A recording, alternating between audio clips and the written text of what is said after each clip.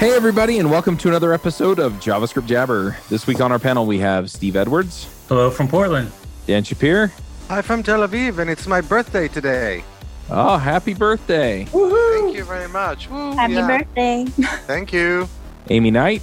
Hey from Nashville. Amy, AJ you've got O'Neill. a new profile picture that's super gangsta. Me? Yeah. Yeah. Backwards hat and Is that chain necklace. Oh god. I think that's a work picture or something. You didn't have a picture before. Did I not? When You I didn't. look at this, all I see is me skating. You must have linked my Gmail account or something. I'll send Maybe. it to you. Anyway, yeah, yo, coming at you live from the viewing Amy's profile picture sphere. That's not creepy. So I was waiting for you to tell people that it had snowed here. I'm Charles Max Wood from devchat.tv. This week we have a special guest, and that's Kevin A. McGrail. Hello, everybody. I live outside of Washington, D.C. in a little place called Fairfax, Virginia. It was my birthday Friday, but happy birthday, and looking forward to it. Thanks. Wow, it was Happy it's birthday a to you big too. birthday week because my birthday was Saturday. Saturday. Oh, Happy awesome. birthday. About You is one of the fastest growing e-commerce companies in Europe. The headquarters is located in Hamburg, Germany, and currently the fashion online shop is live in 10 European markets with more than 8 million app installs, 15 million active users on the platform, and handles more than 300 million API calls per day. They are looking for awesome team members. 1/3 of their employees are developers that come from over 40 different nations, which truly enriches the teamwork of the company. They also allow people to relocate, and they offer free language courses as part of the deal if you want to relocate. Plus, they run Code.Talks, which is one of the biggest tech conferences in Europe. They're currently looking for full stack developers, front-end developers, Dart/Flutter developers, quality assurance engineers, and project managers. So if you want to get involved in a terrific company that does awesome stuff for the community in Europe, then go check them out at aboutyou.com/apply. So for all the December birthdays, if you celebrate holidays, how much does it suck when you get your combined birthday/holiday gift? Though sometimes if you were good, like I learned later on to maneuver that to be like, hey, can I get a giant gift for my combined birthday holiday? My birthday is a week from Friday, and the saddest thing to me was never like the gift issue. It was when I was little and wanted to have birthday parties and all my friends were out of town. That was the sad part. I don't know if anybody else experienced that. I Should never have had thought of any that friends. before you were born. I know. I think I was an accident though, so maybe not an Yeah. accident. I was unplanned. So A lot of us think you were an accident, Amy. Oh, man. thanks. Yeah, my birthday was early enough to where it was before Christmas break. So the weekend would be before people left. But yeah, I always got the combined present. It was like, this is for your birthday and Christmas. And I was always trying to tally up in my head how much it cost to see if it was fair. Well, see, that was never too bad. Like I said, I learned later to manipulate that to get the giant gift for the holiday/birthday. there But you what was really bad is when they were coming in the door and going, oh, crap, it was his birthday 2 days ago. We need to change it. So it says Merry Christmas/Happy Birthday. I'm at that age where it's good to forget that you had a birthday. Yeah, my son's birthday was on the 9th, and we may or may not have repurposed a couple of gifts. Don't do that. Horrible father. Yeah. Anyway, we have you on today to talk about web security and security frameworks. Glad to talk about it. I love security. I love talking about it. I love making the world a safer place, and happy to jabber about it all day long. Heck yeah. So it's interesting just to kind of get the conversation going. I looked at it and I started immediately thinking, wait, so there are security frameworks? And are we talking about like frameworks in the same way that we have like React, Angular, and Vue? So we actually have code frameworks for security? Or are these more sort of like mental models that you implement into your applications? No, so that's exactly what they're security frameworks, just like the development frameworks that you're talking about. They try and give you a very structured approach to giving yourself a good security posture. Gotcha. So what are some of the ones out there, and what are the trade-offs then? Oh, that could be an entire multi-hour long discussion, but I did pick a couple that I wanted to talk about today. So, a little bit about myself. My name's Kevin A. McGrail, and I work at a company called InfraShield. And what InfraShield does is we work on high-value, high-target cyber physical security for the critical infrastructure sector. So what that means effectively is We do security for both information technology, that's like what you guys know of as like firewalls and things like that, as well as operational technology. So that's things like building access controls and HVAC systems. And it's the combination of those two things where a lot of hacks have happened. There's some pretty big name hacks that have occurred where like things have come in through HVAC systems and gotten into point of sale systems and things like that. So some of the frameworks that are out there. So one of the ones that's probably gaining a lot of traction and a lot of discussion, the DoD is going to be implementing next year, is called CMMC.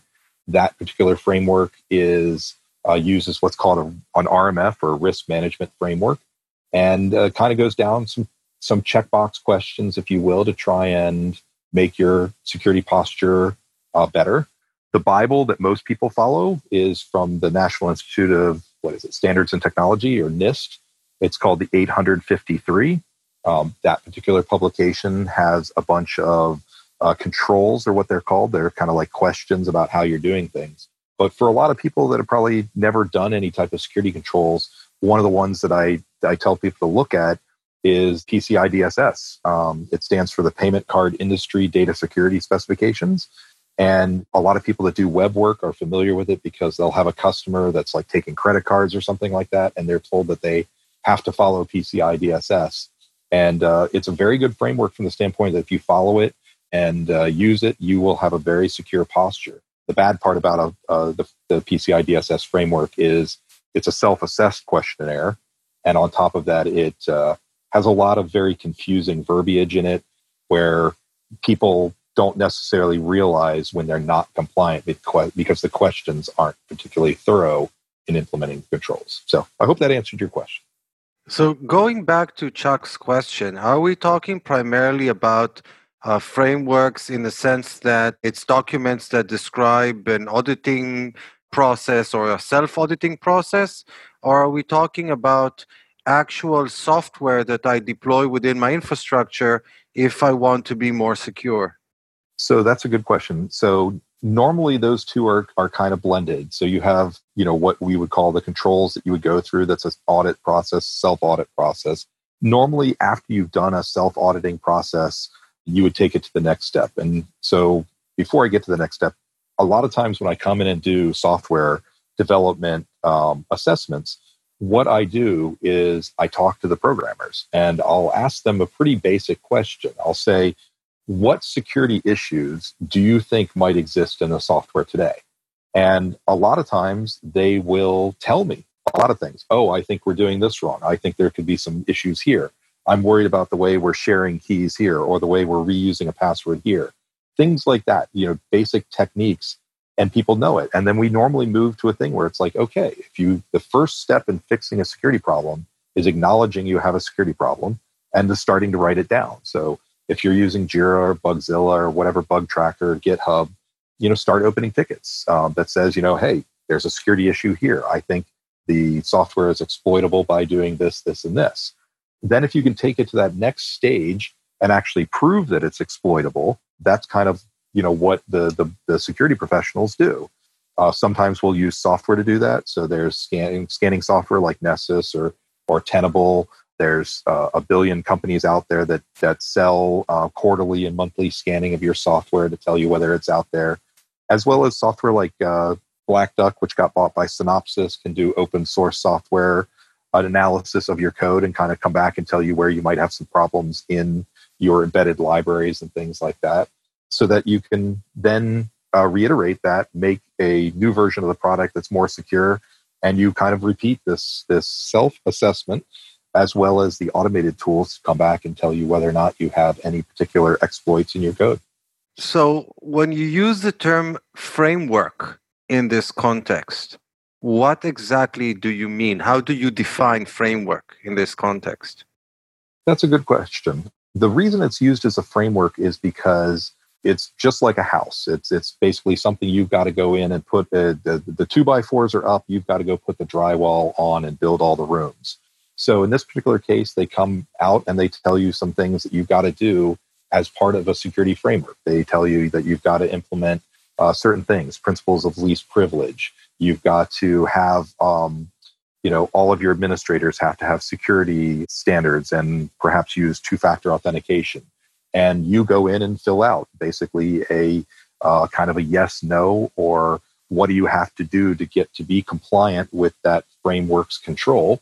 And so that's why it's kind of a framework.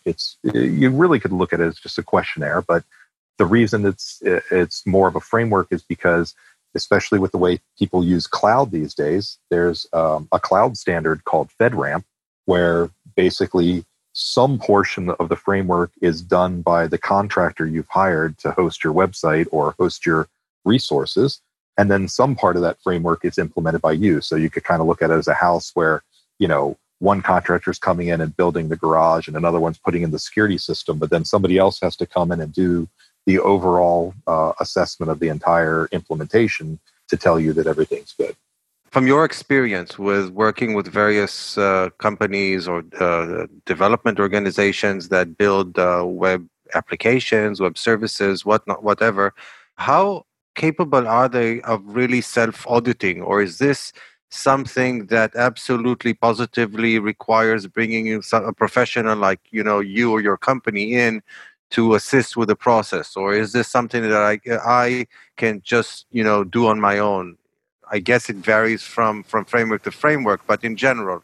So generally I like to educate people. I like to train people. So I would tell people to download the PCI DSS self-assessment questionnaire. So it's called like an SAQ-M would probably be a good one for a merchant. Start going through the questions and see whether or not they make sense to you. There'll be things like, for example, do you have any production systems that are on Wi-Fi? If you're on Wi-Fi, are any of the systems accessible with anything less than WPA2? Are you using multi-factor authentication? Things like that. And if you don't know what those statements mean, that's probably where you'll want to have a professional come in. I think a lot of times I come in for a very short engagement. I try and help people get to a good security posture where a lot of it is about changing people's minds that security is important.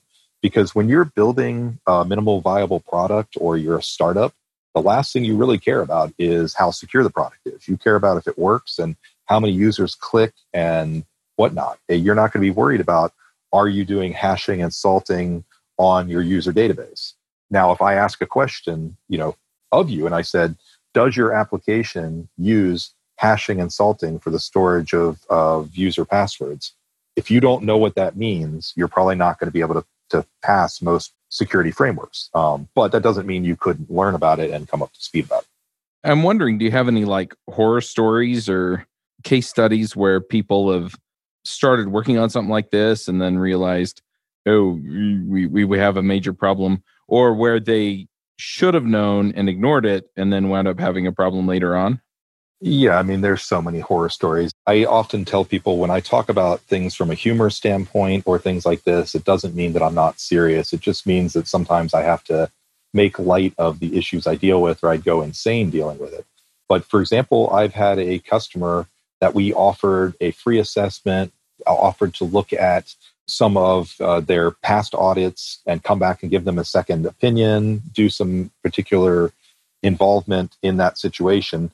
And the response back from the CISO, which is like the Chief Information Security Officer, came back and said, no, don't do that. We know you'll find too many problems.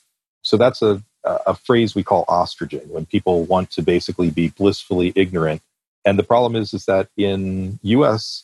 law, that can involve something where negligence is at play and punitive damages and 3x multipliers and things like that come into play. So the main thing I tell people really is acknowledge that security is important, document things, and even if there's a problem that's caused by your security, the fact that you acknowledge that there was an issue and you've started working on it can save you from some very, very, very large fines in regulatory frameworks, but as well as things like CCPA that'll go into place here fairly soon. If you're not protecting your customers' data, sorry, Amy, you have something to add about CCPA? I'm in CCPA hell right now. But I actually have a question. I don't know if now is a good time, but... That's good for me. For those who don't know, CCPA is a privacy law that's going to be going into place for consumer protection in California. And so similar to GDPR and other frameworks that have gone in place around the world, CCPA is probably going to have larger reaching impacts to companies that have customers in California. So hit me with your question, though. I just wanted to... So just before the question comes in, does that mean that in addition to that annoying question about cookies from the GDPR, we will now have two questions, for two separate frame standards simultaneously for every website? Yeah, there's going to be another one. This website is known to the state of California to cause cancer, except... Yeah, I mean, so this is where my question comes from. I don't know if you want to answer Dan's question first, but... So Dan, that gets into a whole world of hate. This is a big issue for companies just dealing with multiple, what we call nexus, which is what areas of their business impacts and the change of how internet works. There's a lot of stories about whether or not companies will fall under CCPA, whether they fall under GDPR, as you mentioned, the cookies policy. And a lot of it is all about individual jurisdictions trying to stretch. And in some cases, people, including myself, will argue overreach their jurisdictional boundaries to try and force people to do things. So yes, I expect you'll see, certainly because of the large number of companies that we think of as industry leaders that are based in California, certainly, Google, Twitter, Facebook, to name three very, very large providers. I think you're going to see questions revolving around CCPA. Yeah, I was just going to say that it seems like whenever I go into a website, before I can get to the content, I need to click on so many dialogues. Like there's the GDPR one, there's the one about blocking notifications. There are probably others. So it seems as though like content is getting ever further away from me. Well, and for those in the US, they may not see that because a lot of the companies implement that with geo-IP tagging. So you only see those warnings when you're outside of the United States. But no, I agree. I've even had problems. I was doing a live demonstration at a college in Ontario, and I was showing people how to do practical G Suite administration. So part of the demonstration, we were signing up for a G Suite instance, and everything got redirected to google.ca, as well as the fact that all the various privacy warnings came up for Canada, and then it wouldn't take my credit card because it was an out-of-country credit card. So I actually had a kind person in the crowd who came up and gave me their credit card to use for the demonstration, so that we get past it. But yeah, I agree. It's an issue, and it makes it very complex. And complexity is the enemy of security because it makes it difficult to understand, especially when, you and I think you said you're in Tel Aviv. If I didn't know that you were in Tel Aviv and that you're getting totally different prompts from what I'm seeing, and we're trying to walk through some sort of security framework, can you imagine what kind of a nightmare that causes? Yeah, I would imagine. Amy, I interrupted you like a dozen times. Yeah, I'm dying here. Yeah, I have a lot of questions, and that's where I was kind of hoping to take this discussion because I have actually been like pretty heads down in CCPA land, what's more like CCPA hell for the better part of like the past 3 to 4 months for the team that I'm on. And there are so many, so it's even my understanding, I don't know if you are familiar with this, but the law has even been revised recently. And so I feel like even the lawmakers are really unsure. So this just makes like implementing this for a dev team like nearly impossible, because if you can't break down the law into like understandable parts, like how do you implement that code-wise? So I'll ask my question in a minute, but I guess kind of like what I'm getting at is there's so many gotchas because, this affects companies basically. It's not just if you reside in California, but if you sell to people in California. But like one of the biggest questions is like, how do you determine if it's somebody who's domiciled, if I'm using that word correctly, in California? So, they could be traveling. So you can't really like, geolocate people because then you end up potentially like showing banners and whatnot to people who aren't in California. Like it just seems like potentially like the lawmakers didn't really, which didn't surprise me really.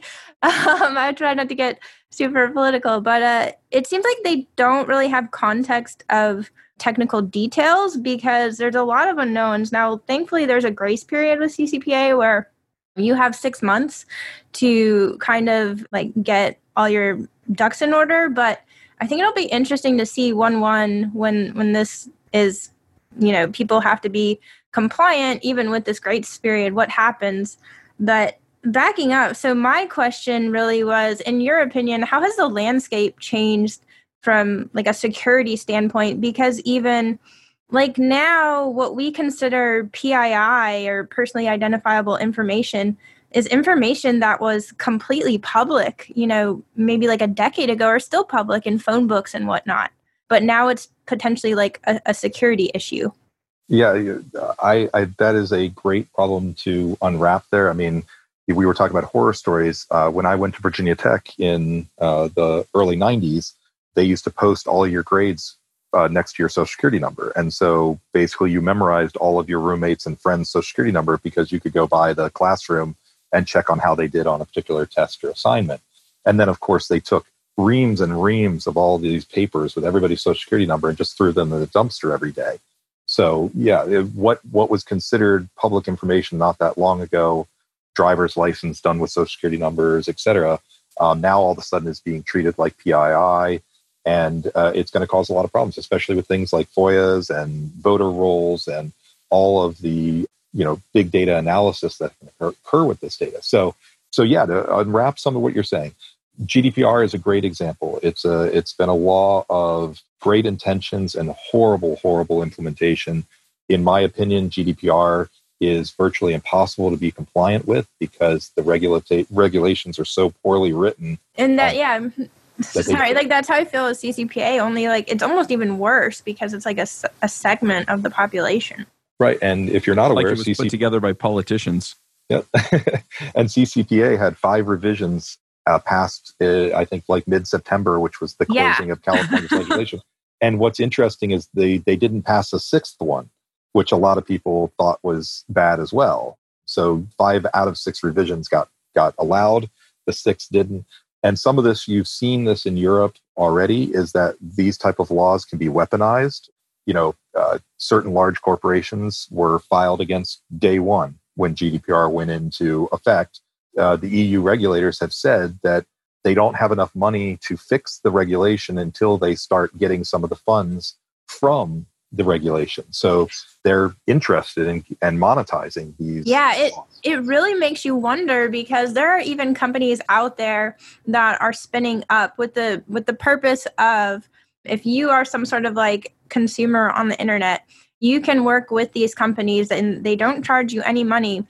And these companies will proactively go out and I'll say fight on your behalf, which I understand, in a place now where we do have more access to information, we want to be a little bit more protective of it.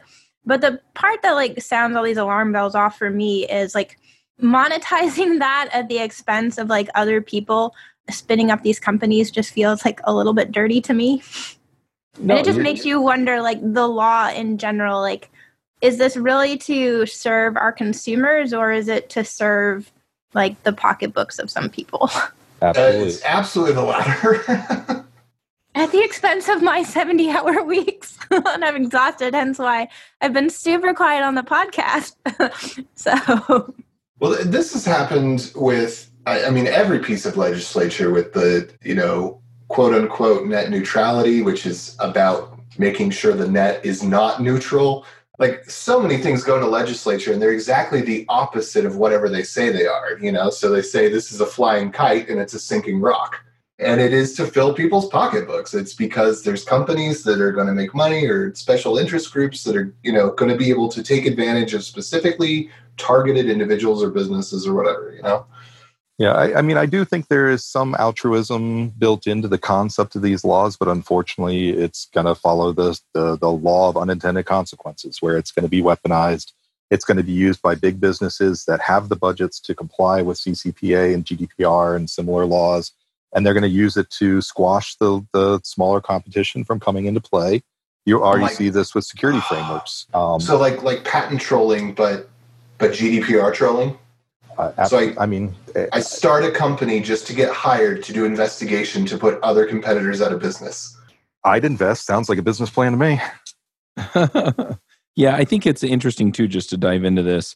I've been fairly involved in the political processes here in Utah. And yeah, a lot of this, they wind up passing a law, and then they'll refine it, and then they'll refine it again, because they're realizing, hey, there's something here that's problematic.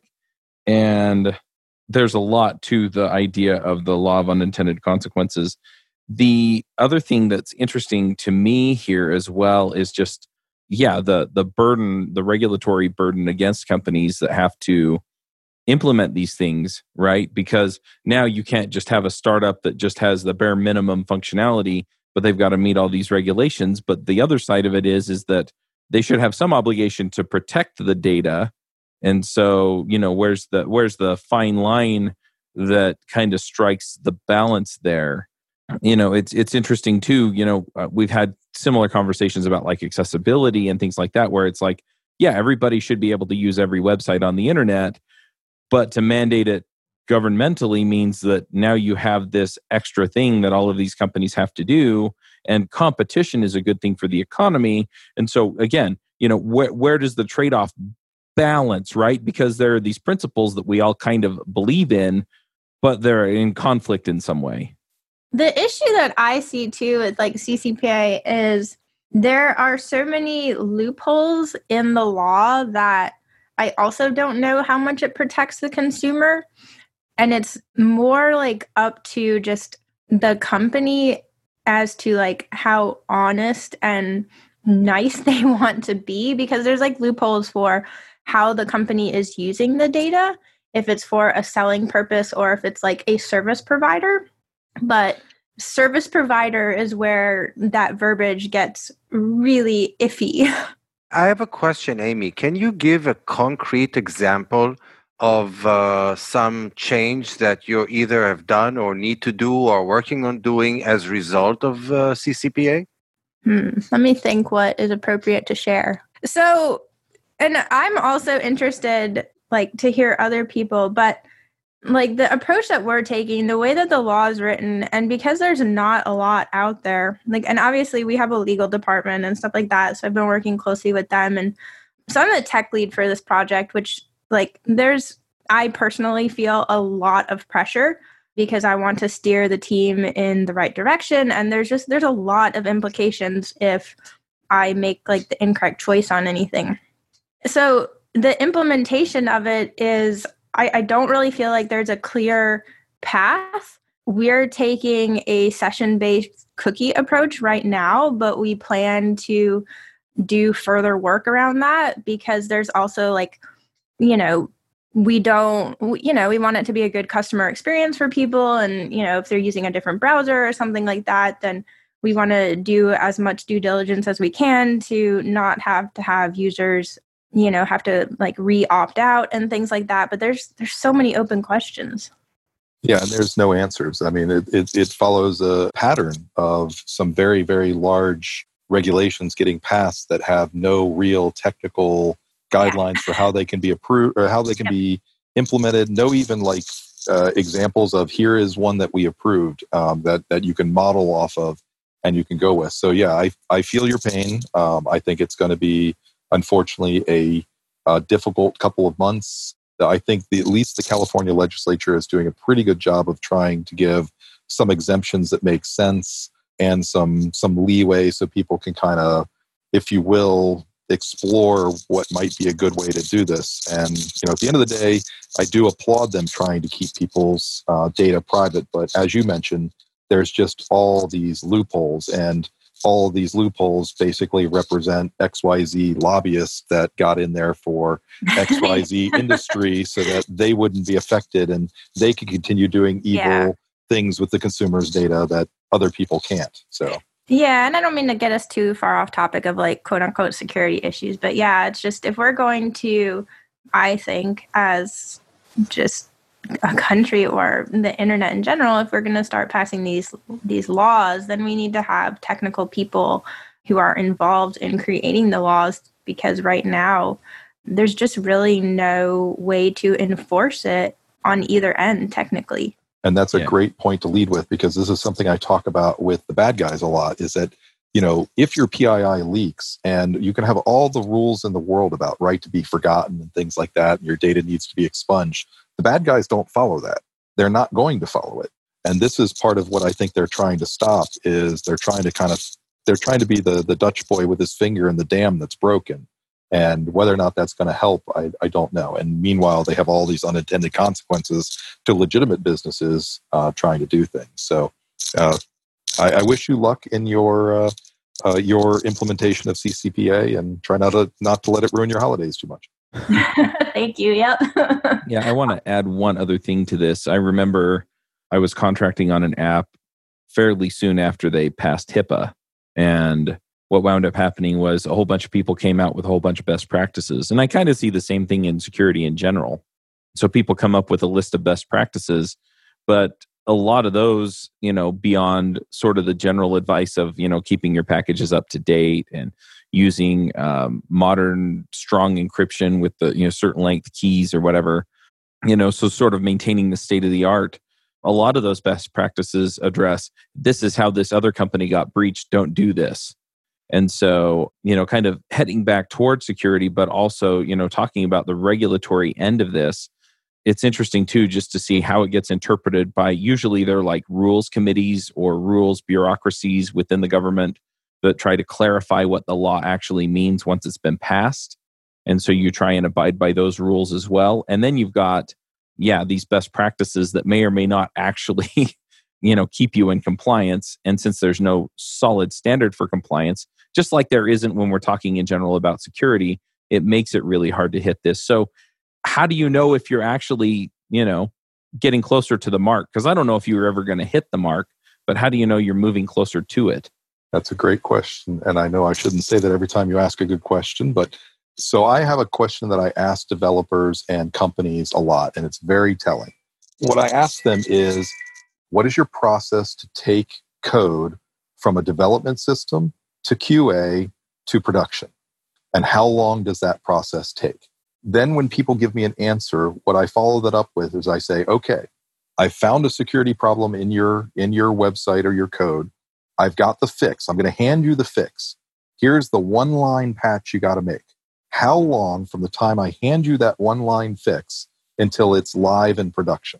And the longer that period is, the worse you're off. And so that's where I look for a lot. And that's where you see a lot of really good company development that revolves around rapid release frameworks, ways of getting things into multiple A/B.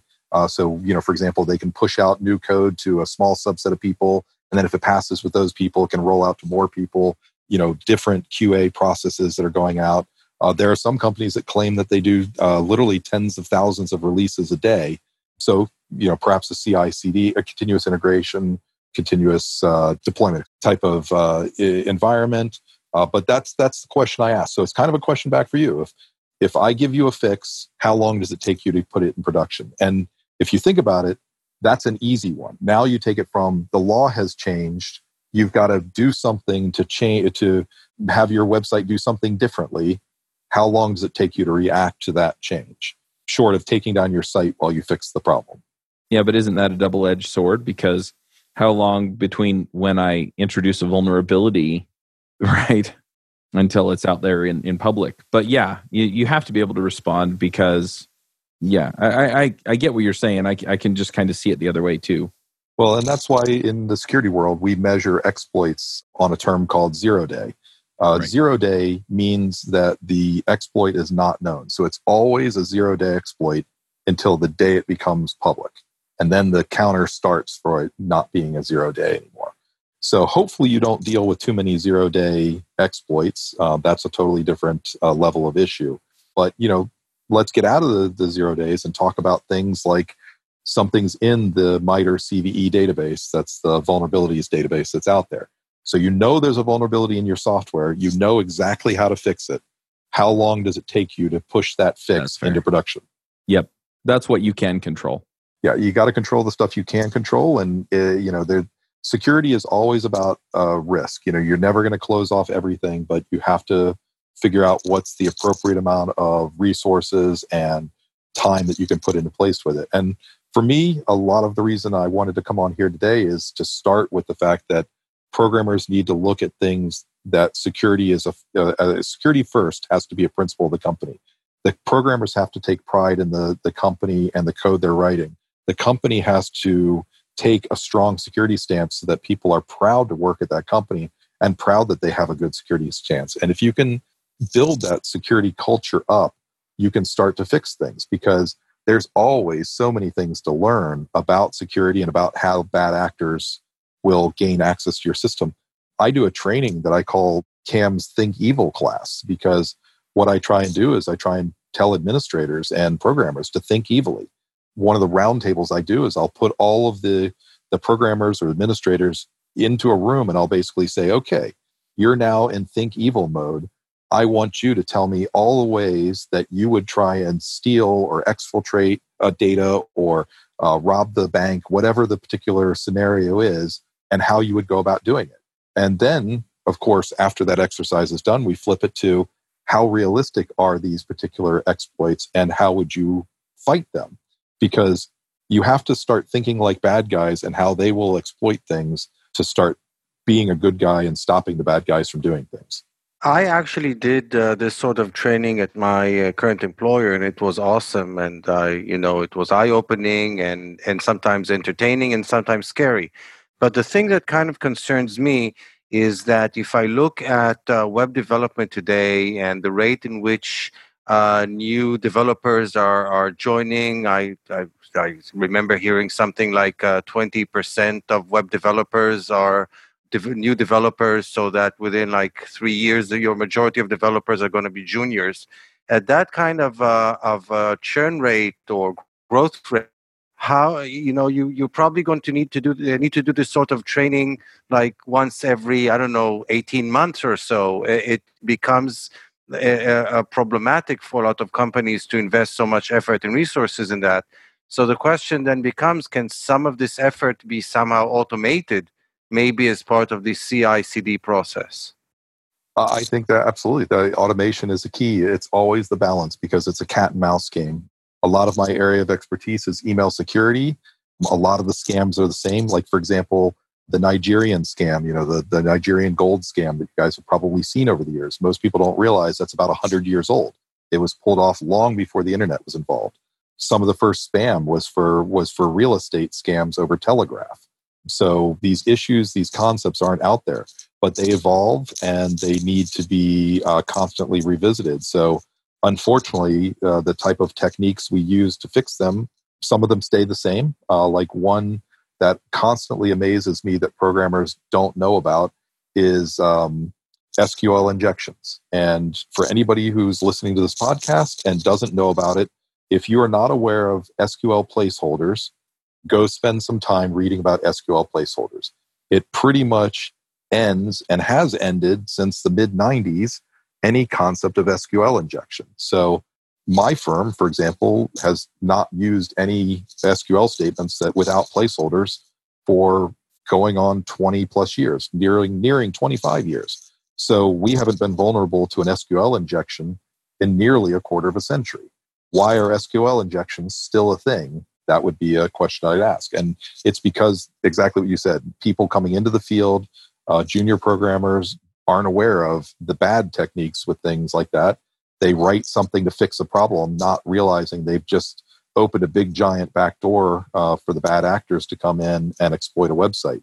Whereas if they were taught on day one that here's how you write an SQL query, here's how you implement a placeholder, and don't ever write a query without a placeholder, problem solved. So one thing I find so frustrating is that that's such a simple and elegant solution. But people come back and they say, well, we can't spend time teaching people security because we've got so much else to teach them. And my opinion is, if you just show them the right way the first time and you don't ever show them any other way, then they're not going to know like, oh, this is more difficult or this is less difficult. And with something like the SQL injection, it's just using placeholders is easier than not using placeholders, except for one rare case where you need to do dynamic table manipulation. Most databases don't support placeholders for creating meta characteristics like tables and that sort of thing. But anytime you're doing a query, using a placeholder is actually easier than concatenating a string together. Certainly makes it a lot easier to read. You don't have to worry about escaping things. Yeah, no, you don't have to worry about different languages. And yeah, no, I can't disagree whatsoever. This is part of my evangelistic endeavor is to make companies realize that security first has to be a posture.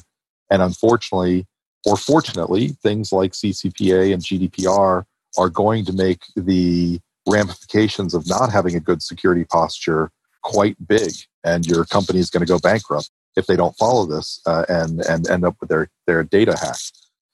Again, hashing and salting. If you wanted another thing, if you're listening to this podcast, if you don't know what hashing and salting is, go look it up. If you're storing usernames or passwords, definitely passwords, in clear text and you aren't hashing them, and then if you're hashing them, if you aren't storing them with a salt, you're probably making a mistake.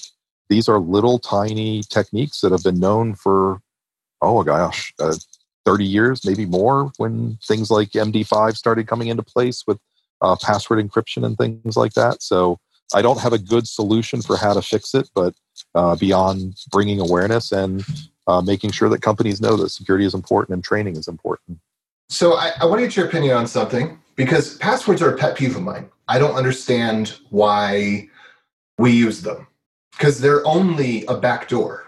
The password is the backdoor, because the way that I authenticate is essentially through my email address. And by putting a password on a website, you've now given a backdoor that I can get in another way, right? Like if we just did second factor authentication, if it was just you go to log in and it sends you the email link and you click on it and boom, you're done, or it gives you the notification in the app and you click allow and you're done. Like to me, that would be at least not taking away from security. Whereas I see passwords as no matter what you're doing with passwords, you're reducing the security as soon as you introduce a password. Because the person has to register anyway. Sorry for that, but I can't resist. But then how do you get into your email? Well, okay. There's lots of different ways that you could go about it with, two-factor authentication, the biometric stuff think about how you get into your email right now. Usually it's biometric, right? Yeah, I can sort of jump in here, and this is interesting because I work for a company that does biometrics. That's what we do is we provide authentication to companies who want to use biometric authentication to get into their whatever resources they need to get into. And one of the things, we've passed around recently here was an article about second factor authentication and how it can be hijacked. One of the cases, and I'm sure we've seen this, is where SIM card hijacking, where people would use text messaging as their second factor authentication. Well, somebody gets a SIM card and somehow hijacks their number. All of a sudden, they've got access to everything that this person is using that phone for to get authentication. So anyway, it's not, I know you're not saying it's a panacea and a cure-all, and it's a slightly, gives you a little more security, but there's issues there too. So I'm going to have to first recommend, there's a video on YouTube by Technology Connections, something about LED lights, and it's like switching street lamps to LED lights works, except sometimes. And that except sometimes, what he points out in the video is like, it's a dangerous phrase, because sometimes we have a technology that's better in every single way, but of course it's not perfect. And people latch on to why it's not perfect. When you're talking about SIM card hijacking, that is a targeted attack. You have to have a stalker in order to do SIM card hijacking. It's not like, a broad sweeping attack where, you get into a faulty database and now you have access to, all that's a great 6 million passwords. Great point, AJ.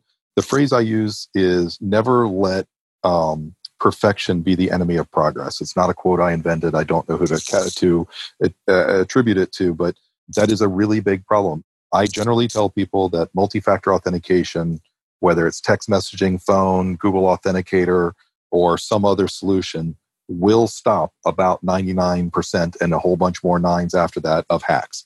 There are, of course, still targeted attacks. I work in nation-state level security and things that revolve around the nuclear sector.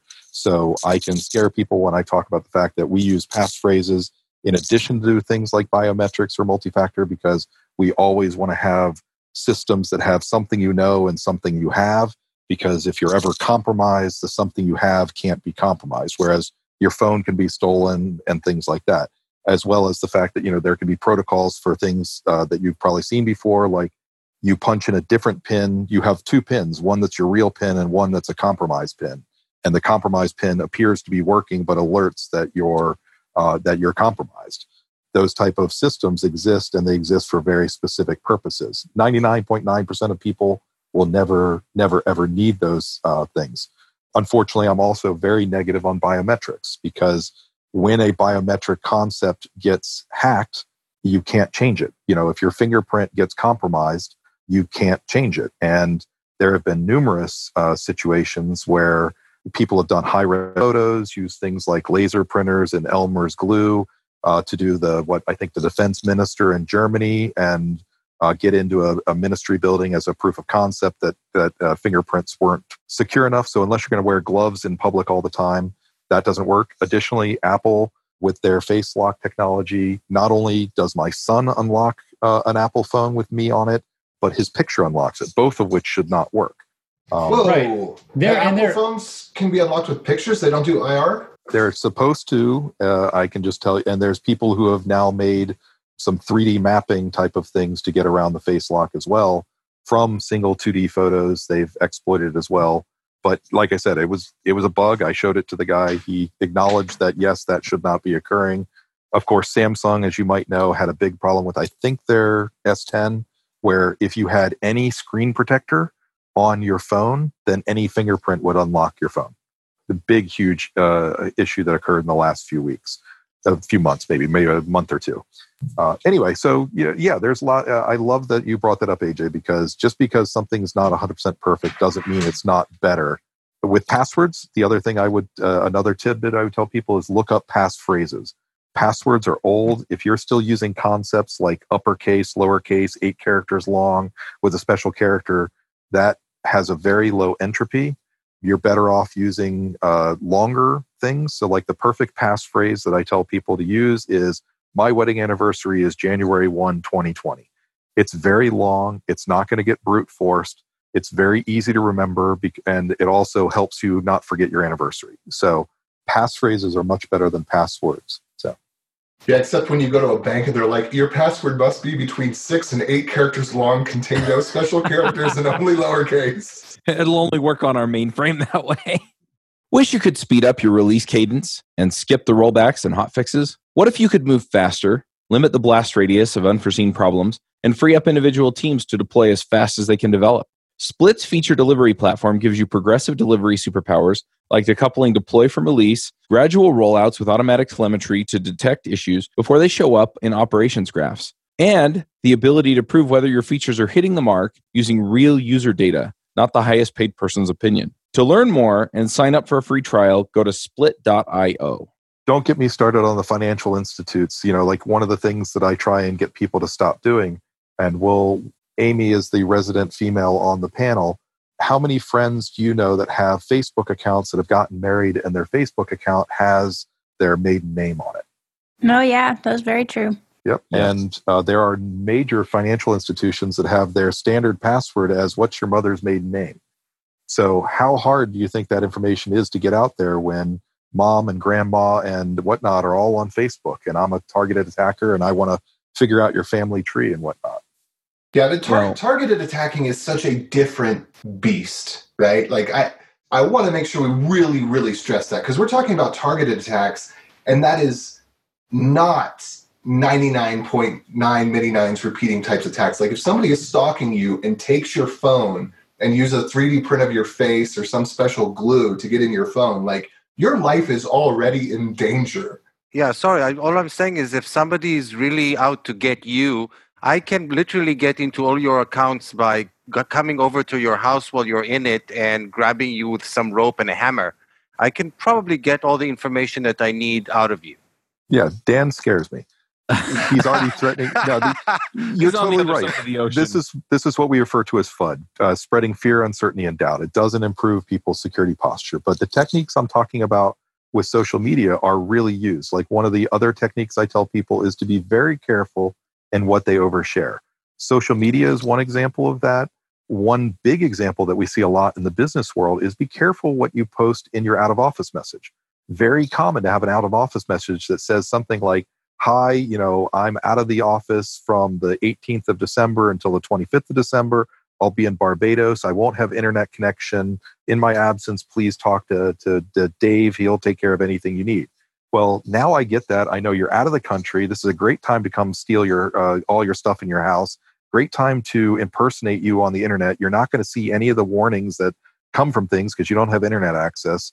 Oh, and by the way, the person who I might be able to do a spearfish against is Dave. And I can send an email to Dave that says something like, hey, this is Bob. I don't remember what name I used. I'm in Barbados right now. I forgot to pay a bill before I left. Can you please make sure $5,000 is wired over to Dan so that he doesn't come and beat me up in my house for my passwords? Oh my God. I see that I've really did damage to myself in this podcast. And on my birthday, no less. I know. I'm so sorry. Dan is not a bad actor. I just am using him as a handy example of real world situations. But Dan, you're absolutely right. These are real world tactics that are used. They don't apply. And so I would like to reiterate that AJ's statement that things like SIM jacking are very real. Smishing, that's actually SMS phishing. These are techniques that happen. You do have to look at a risk base. How much is your company going after? But executives, money handlers, people that do, payroll, very, very common. We had a company that's next to our headquarters that got taken for $375,000 because some spearfishers looked at it. They figured out what day payroll was on, which is, you figure what's it going to be, the 15th, 31st, and 1st for 90% of the companies in the world. And they basically sent in a note saying they needed to change the ACH information, similar to SWIFT and IBAN codes, and somebody processed it. And the next thing they know, the entire payroll payment went to a bank that, of course, was a money mule and the money was gone. These are real techniques. They are used. I do have companies that I talk to weekly, if not more often, that are in tears on the phone that are dealing with these situations. I have never dealt with anybody who's had somebody physically break into their house and hold them at gunpoint to elicit their passwords, but it does happen in the nation state level world that I play in. I think we're kind of getting close to an idea that I wanted to bring up too, and that is one of my favorite hacking book is Ghost in the Wires. And he talks a bit about, kind of the technical ways that they did like phone phreaking and things like that. But then he also talks a lot about kind of the social engineering methods of picking up some of this data, right? And so they'd talk to somebody, they'd get enough information to talk to the next somebody who could give them access to the server where they could then go in and, farm information out of there. And so how much of your security policy is technical and how much of it is like HR, personal training end of things? So for me, a lot of it comes down to training. It's a whole system that has to be put into place. And Kevin Mitnick's book that you're talking about with Ghost in the Wires is an excellent example of the combining social engineering with technical expertise to affect a specific scam or exploit or getting into a system that you're not supposed to. A lot of times, for example, I start with training. You have to have people. This whole thing we see in the United States, for example, after 911, if you see something, say something. If you don't have policies like that, it can be bad. And many times, for example, I go in and one of the people I train the administrators in the help desk. And one of the things I train them on is not being the typical passive-aggressive IT bastards that are portrayed in a lot of TV shows. I love the IT crowd, but if people are calling the help desk and getting hung up on, that's not going to work. You have to open tickets. You have to look at things as perhaps being the tip of the iceberg.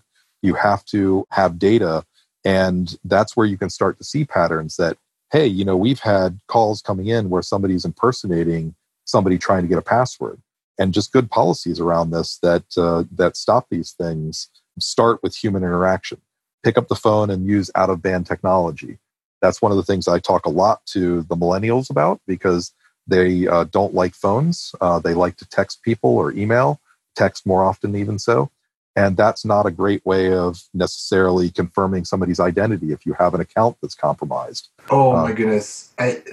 This just happened a couple months ago to an acquaintance of mine where she got a text message quote from her professor, and it had like misspellings in it and stuff too, but she just chalked it up to, or maybe it wasn't a text message, it was an email, but she just chalked it up to, fat fingering it, and ended up like spending $500 on like this emergency that then the professor sent out an email like 30 minutes afterwards and was like, hey, if anybody got an email from me, it wasn't me. And she'd already got scammed.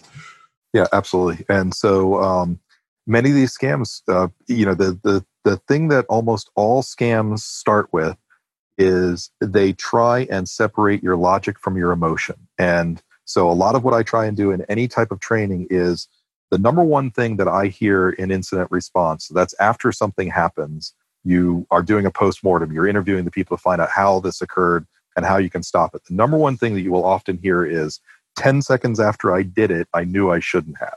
And so everything that I try and do is to give the people that 10 seconds. If there's any question, escalate it to your help desk. Have the help desk escalate it. That ends that, or that inserts that 10 seconds. So cooler heads can prevail, and the emotion is separated from the logic, so that things can be looked at.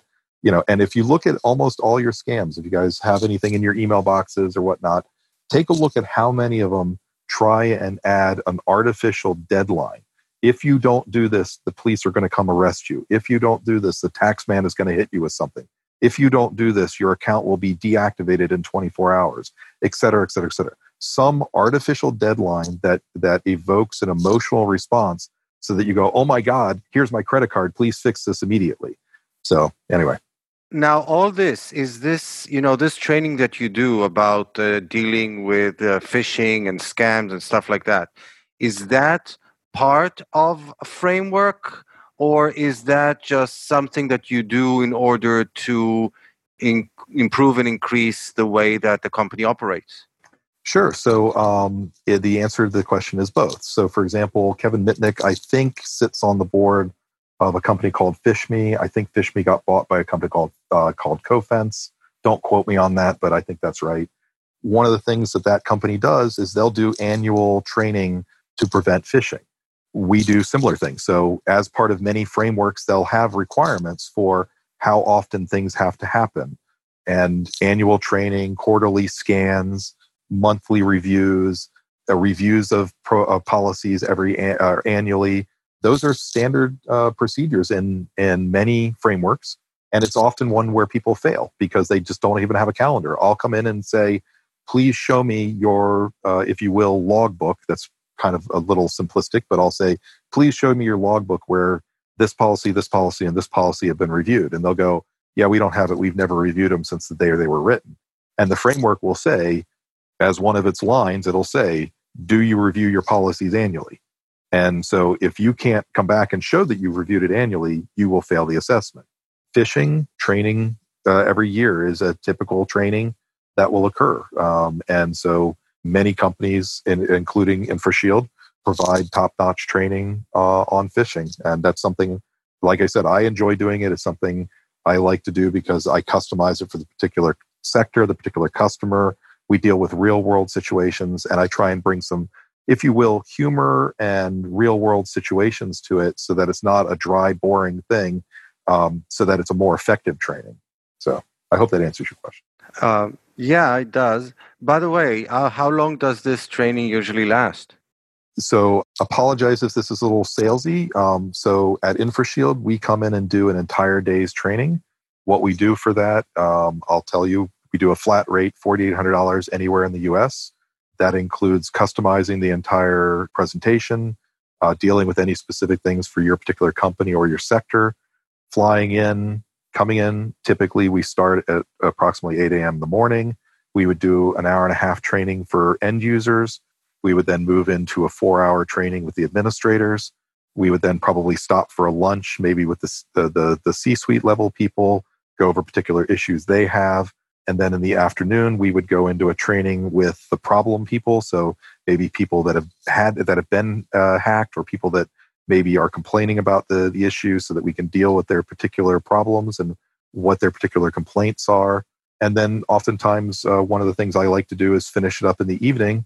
If we're in a particular city, to work with like a chamber of commerce or a city hall who will host us to come in and do like an hour-long presentation where the general citizenry and businesses from that area can come in for a free presentation and just do some training on general phishing awareness and how to help themselves. So, some of it's business, but a lot of it is based on just making the world a safer place.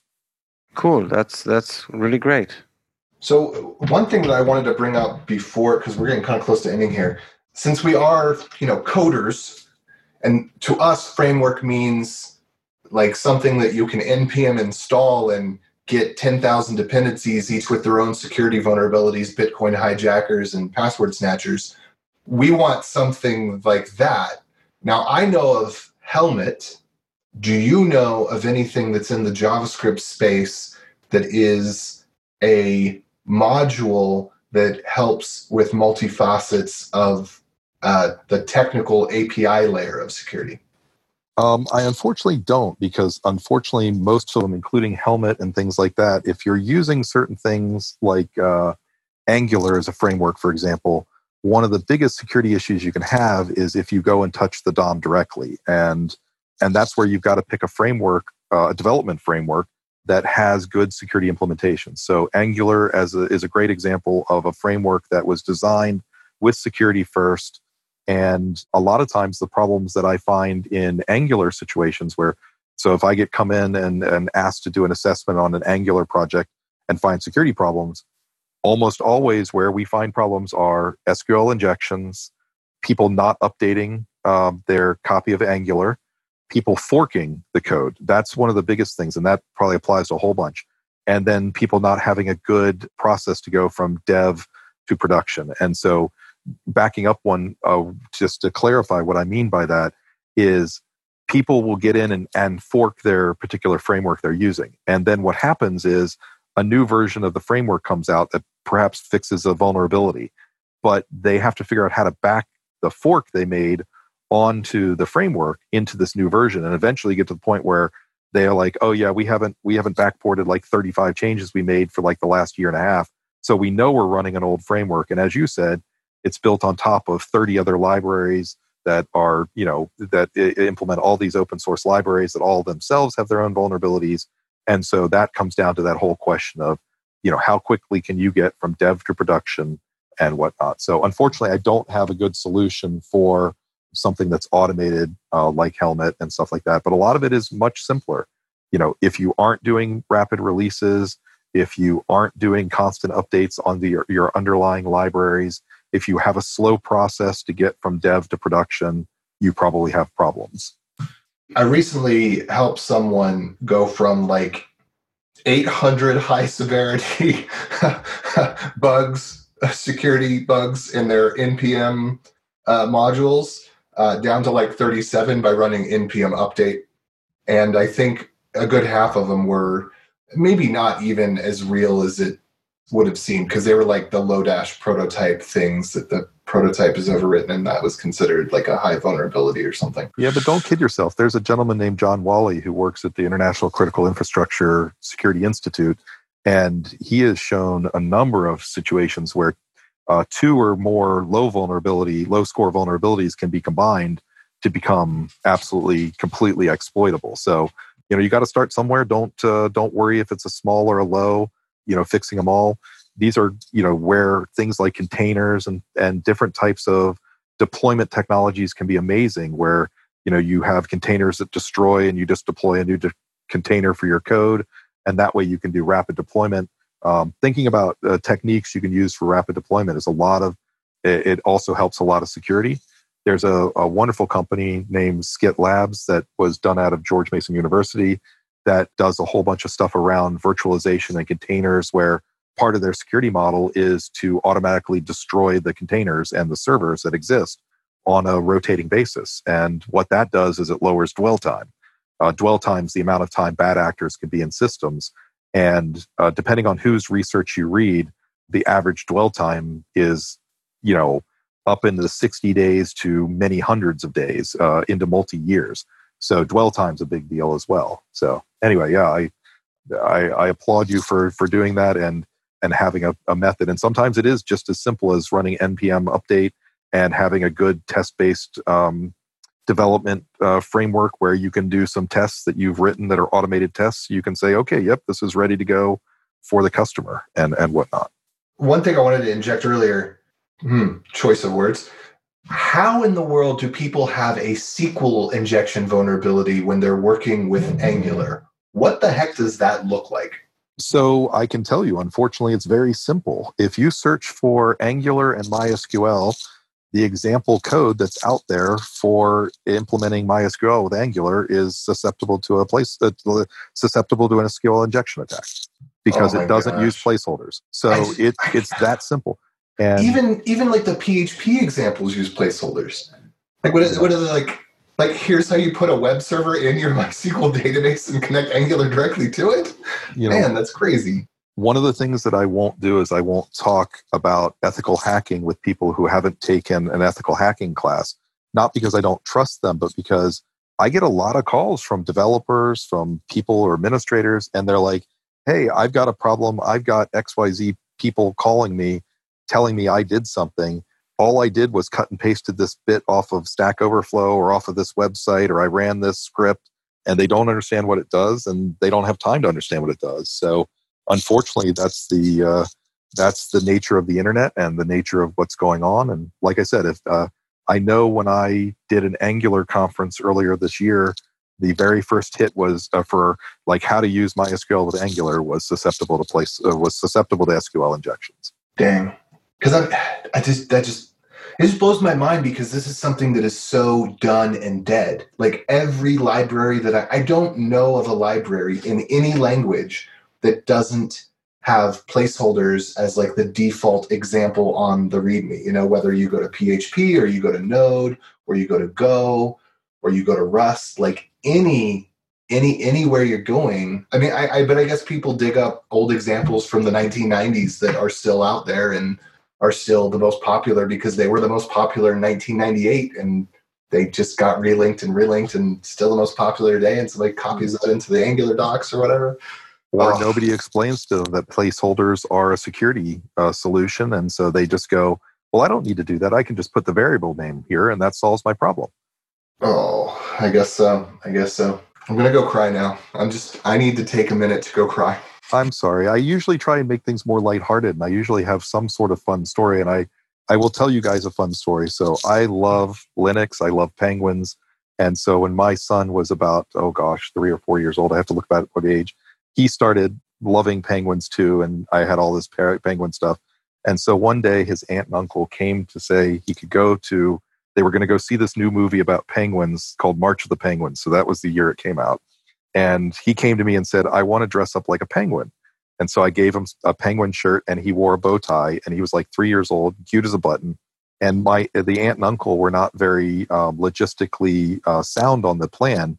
So they showed up at the premiere for March of the Penguins at the National Geographic's headquarters in Washington, D.C., not knowing, of course, that this was the premiere with red carpet and all kinds of stuff. And so my son, because he was dressed like a penguin, won the Dressed Like a Penguin contest for 4 tickets to get into the premiere at National Geographic's right then and there on the spot.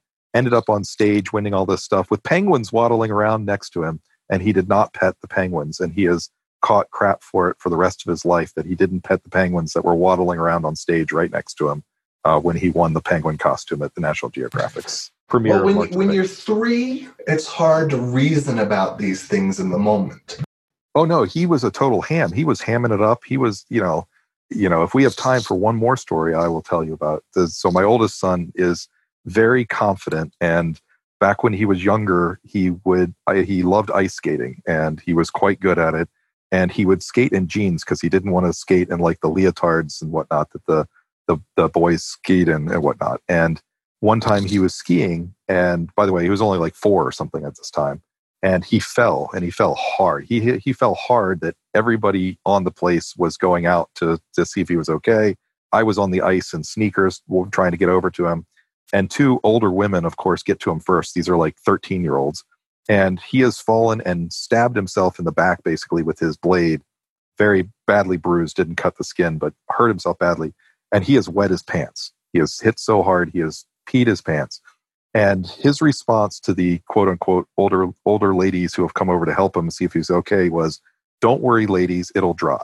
And he used that story for his college essay and got into Virginia Tech using that essay about the fact that the number one thing you need in life is confidence. So anyway, so hopefully you don't have to go cry. You can remember my son's story about don't worry, ladies, it'll dry, and penguins, and that'll make you happy. I will remember that for next time I wet myself. Don't worry, ladies, it'll dry. All right. Well, it has been a pleasure being on your podcast, and I hope that this has been helpful. I think we went a little bit off the rails. I blame Amy for that and the state of California. I super appreciate it. And I don't know, I'm hopeful that it's like helpful to other people listening.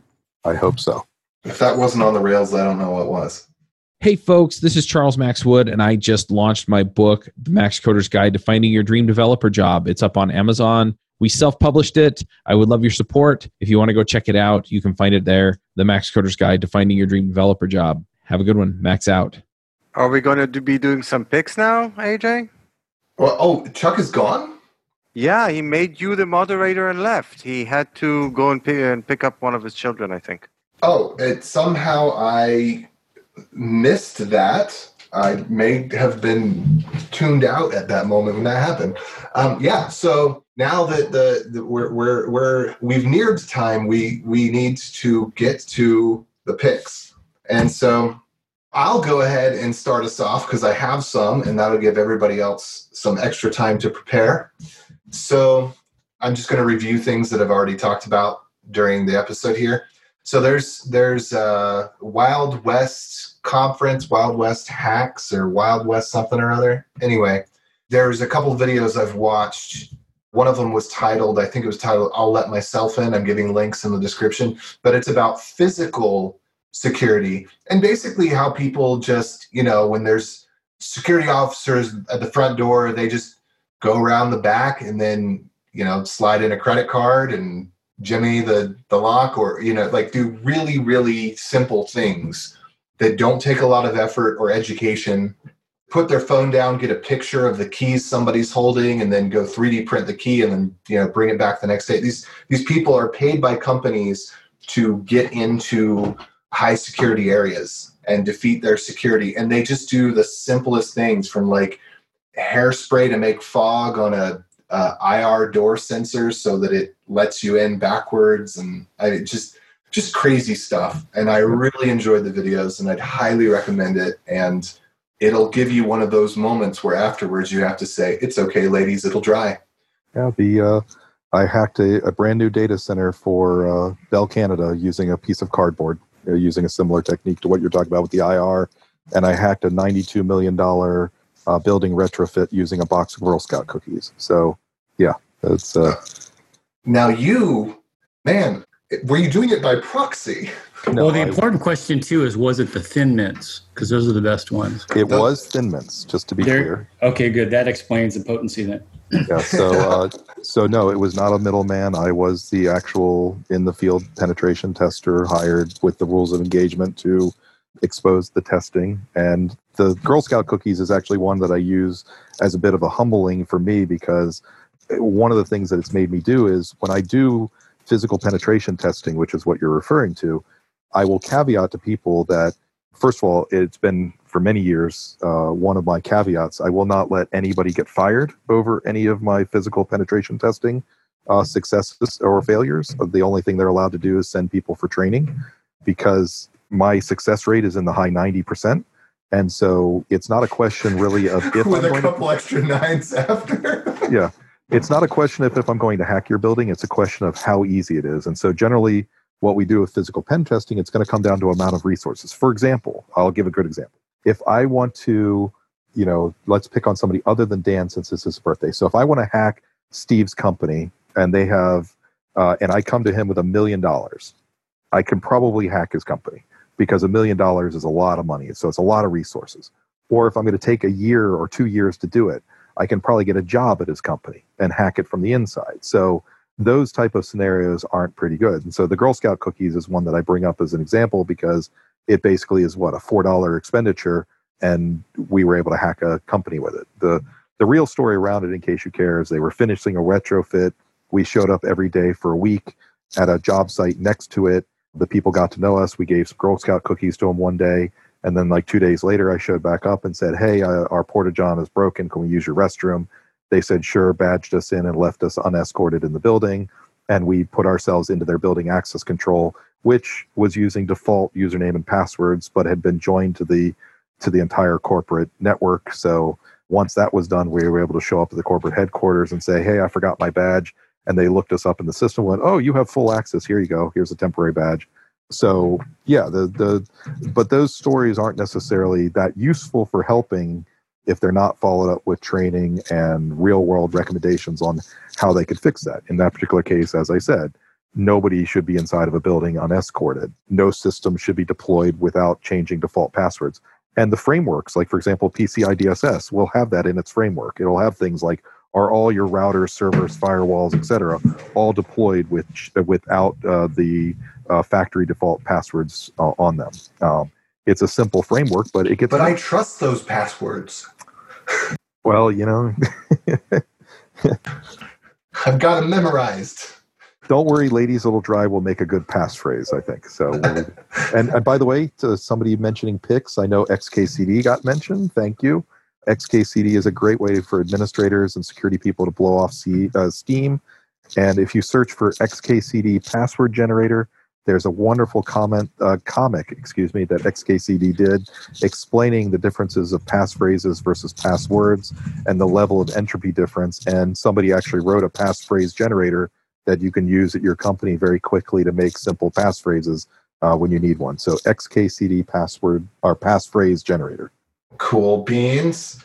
So we're intermingling picks, but I'm gonna continue on with the rest of them, and then we'll get back to you, I guess, and let you do some more. Or are you done? Well, somebody stole my XKCD idea, so that was the only one I had. Oh, okay, that was me. I stole that. Fast. So the LED traffic light and the danger of, but sometimes video talks about same thing we were talking about earlier. The XKCD security is really that is what Dan was saying was it's a comic. Doesn't matter how much entropy your RSA key is when somebody's got a hammer, or a gun or whatever. And then my not mentioned in the show already picks. I'm going to pick Regina Spektor because, oh my gosh, just amazing.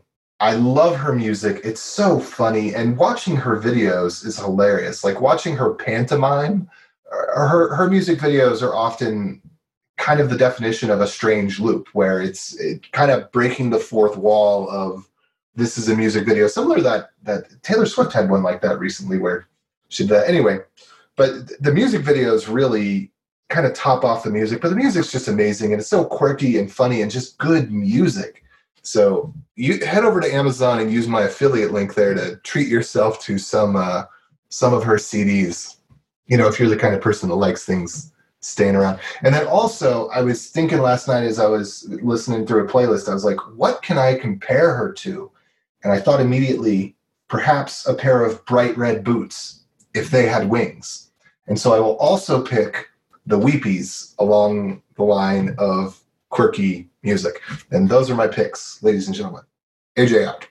Great picks. I'll reiterate, if you've never seen the IT Crowd, go watch it. It is the epitome of British humor combined with IT, and it's a great way of laughing. If you work in IT and you have people in your family that don't work in IT, both people can appreciate it and love it, and it's one of my favorite shows ever. And they have some of the characters from the British Baking Show, so you could see your favorites again. He's in 3 of the episodes. You're right, Richard. Yes, and season 3, the episode 4, the speech will tell you what the internet is and where it's stored. Oh, yeah. In a box.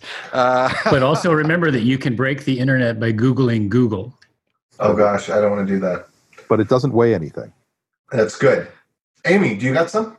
I do. Sorry. Took me a minute to find the mute button. She's going to recommend everybody read revisions 1 through 5 of the CCPA. Everyone check out CCPA. This is just something I saw on Hacker News. Not trying to get into anything. I just thought it was interesting. It's just a study, and the Atlantic published this that just said the more gender inequality, the fewer women in STEM.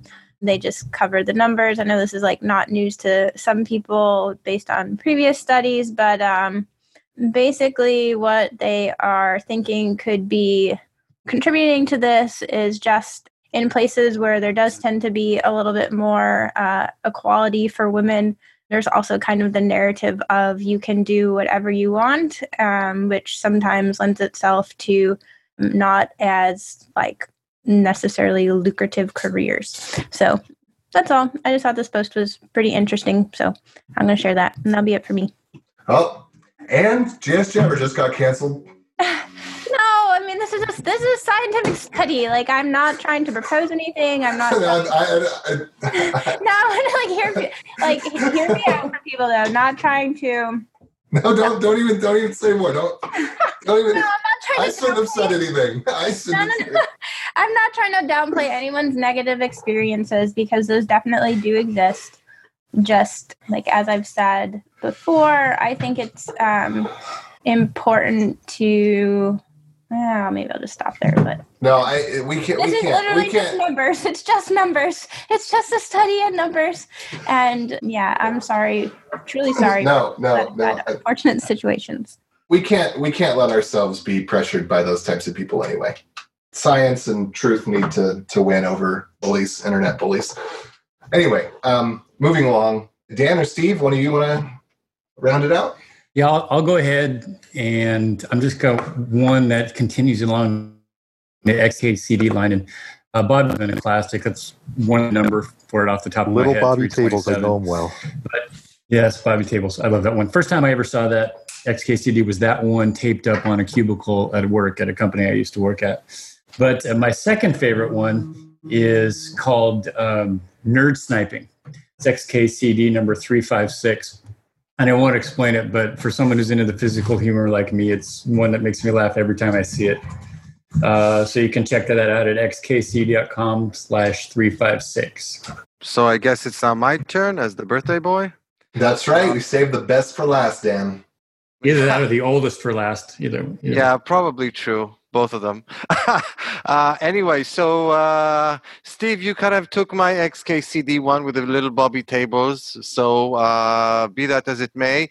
So, in the vein of what we've been talking about today, this British comedian called James Veitch, he was on TED, I think, twice, speaking Love about him.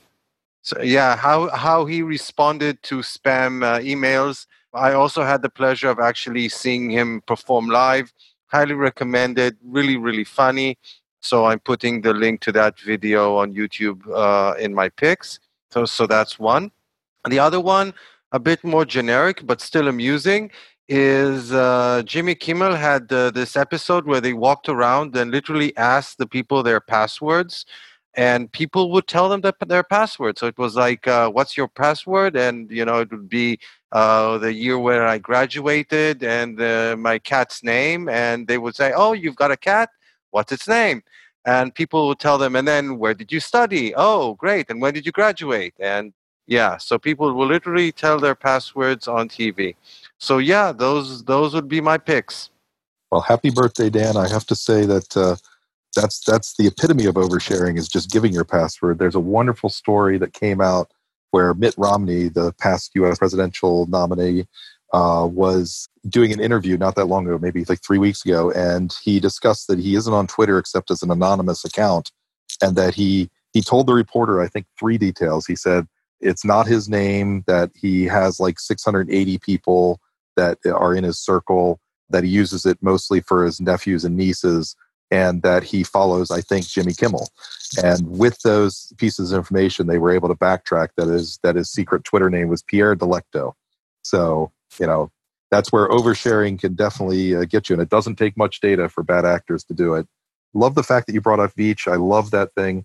I will say my last pick, and I will be quiet after this, is Apache Spam Assassin. We released a version 3.4.3 this weekend. So it's a great tried and true staple in anti-spam frameworks. So check it out. So just because you told that story, I will tell another really quick one about oversharing. So Benjamin Netanyahu, our forever prime minister, like a decade ago, visited some event, and they had some fundraising booth right at the entrance. It was for some great cause. So because he didn't have like enough cash on him, he literally wrote them a check. And because they had a check from the prime minister, they blew it up and put it up as a poster right about the booth. So one of the reporters copied off the bank account number and literally called the bank and identified himself as Benjamin Netanyahu and was able to get detailed information about Prime Minister's balance. He was literally just a minute away from actually transferring funds. It was really funny. Oh, I hate the banking system so much. Yes. Just and that FYI, reporter never seen from again. Ha ha ha. For anyone that gets paper statements from your bank, just go throw your money on the street right now, because your account and routing number are on every single statement that comes in the mail. And that's all someone needs to take your money. Well, it's also on every check you ever write, too. So you're basically giving out your account number and routing number whenever you write a check to somebody. What I was about to say, too. Yeah, I worked for a bank for 3 years, and when I got out of college as a manager, and I would get people, I'd write a check number on the back of a check. You're giving my account number away to somebody else. I'm like, ma'am, you give it away every time you write a check anyway. Oh, and so, and FYI, all the security on checks is completely bogus. None of it's required. You just download the check font. Like, I've literally done this. I didn't have any checks, and somebody required, it was like a rent payment for an apartment complex. Like, they wouldn't allow anything else other than check. That was the only way you could pay. So I literally just downloaded the checking font and printed it out on a piece of paper and cut it with a craft cutting board to the size of a check and handed it to them. A piece of paper with your routing number and account number on it is a check. The end. Yeah, it doesn't matter about all the little thermal. They'll come in and do it. Yeah. Yeah, it's anyway. MICR. It's magnetic image character recognition, MICR. But no, and I'll leave that as another pick then. If you guys have never read the book, the movie's good too. It's more of a yarn with Steven Spielberg directing it. I think his name is Frank Abagnale or something like that. He was a black hat similar to Kevin Mitnick that did a bunch of kiting of checks. His biography is called Catch Me If You Can. Yep. Movie was with Leonardo DiCaprio. Yep. Excellent movie. But if you read the book, he goes into the whole thing about the bank routing issues that he found flaws in, I don't know what, the 60s, 50s, I'm not even sure. And those flaws exist today. And he goes through how one of the things he did, he would go and cash a check in like LA and use routing codes that were on the other side of the country, knowing that it would take them 3 to 7 days to figure out that it was a bad check and things like that. Well, all yeah, those that's same kiting. processes existed. Well, yeah, some of that's been mitigated by the fact that the clearing time is a lot less, so you don't have as much time to float checks. Not when you're able to use non-MICR-based checks and somebody has to manually go get it. True, but I pulled the string on a couple kiting scams in my day, so yeah. I'm gonna cut us off because we are way over time. I'm going to end the episode. If we want to continue this discussion and add it in as an addendum, I'm totally fine with that. I think Chuck will be fine with that. But I'm just going to cut us so that people that need to get back to their day can get back to their day. So thank you. And actually now I have this embarrassing moment of I just see Cam on the screen. And I've got your name somewhere and we've probably said it like 10 times. I don't know your name. Kevin A. McGrail. And that's just my initials. But most people have known me as Cam since I was about 14 years old. Oh, so you do go by Cam. My sister-in-law did not know my first name was Kevin until I've been married for 2 years. All right, and now you've given away all your PPI. Now we can go hack you. I wondered that when I saw it too. Might be an alias. And he does have a picture of a can of Spam as Cam on his LinkedIn profile, just so you know. I do, and that is a Canadian off-brand Spam, and I am proud to represent it. I'm going to jump off too. I just wanted to say I really appreciate you being on the show. This was actually just helpful knowledge-wise and also just helpful for my mental health in the past 4 months and kind of being in a vacuum doing it, and I feel better that we've done Absolutely. Right. So. Go get a picture of a penguin and look at it. It will make you happier. Awesome. Take care, y'all. Science proves it. Yeah, so thank you so much for coming on the show. We've enjoyed having you. Bye, Amy. Thanks, Cam. Thanks, everybody else. And we will peace out. Adios. Adios. Bandwidth for this segment is provided by CacheFly, the world's fastest CDN. Deliver your content fast with CacheFly. Visit CACHEFLY.com to learn more.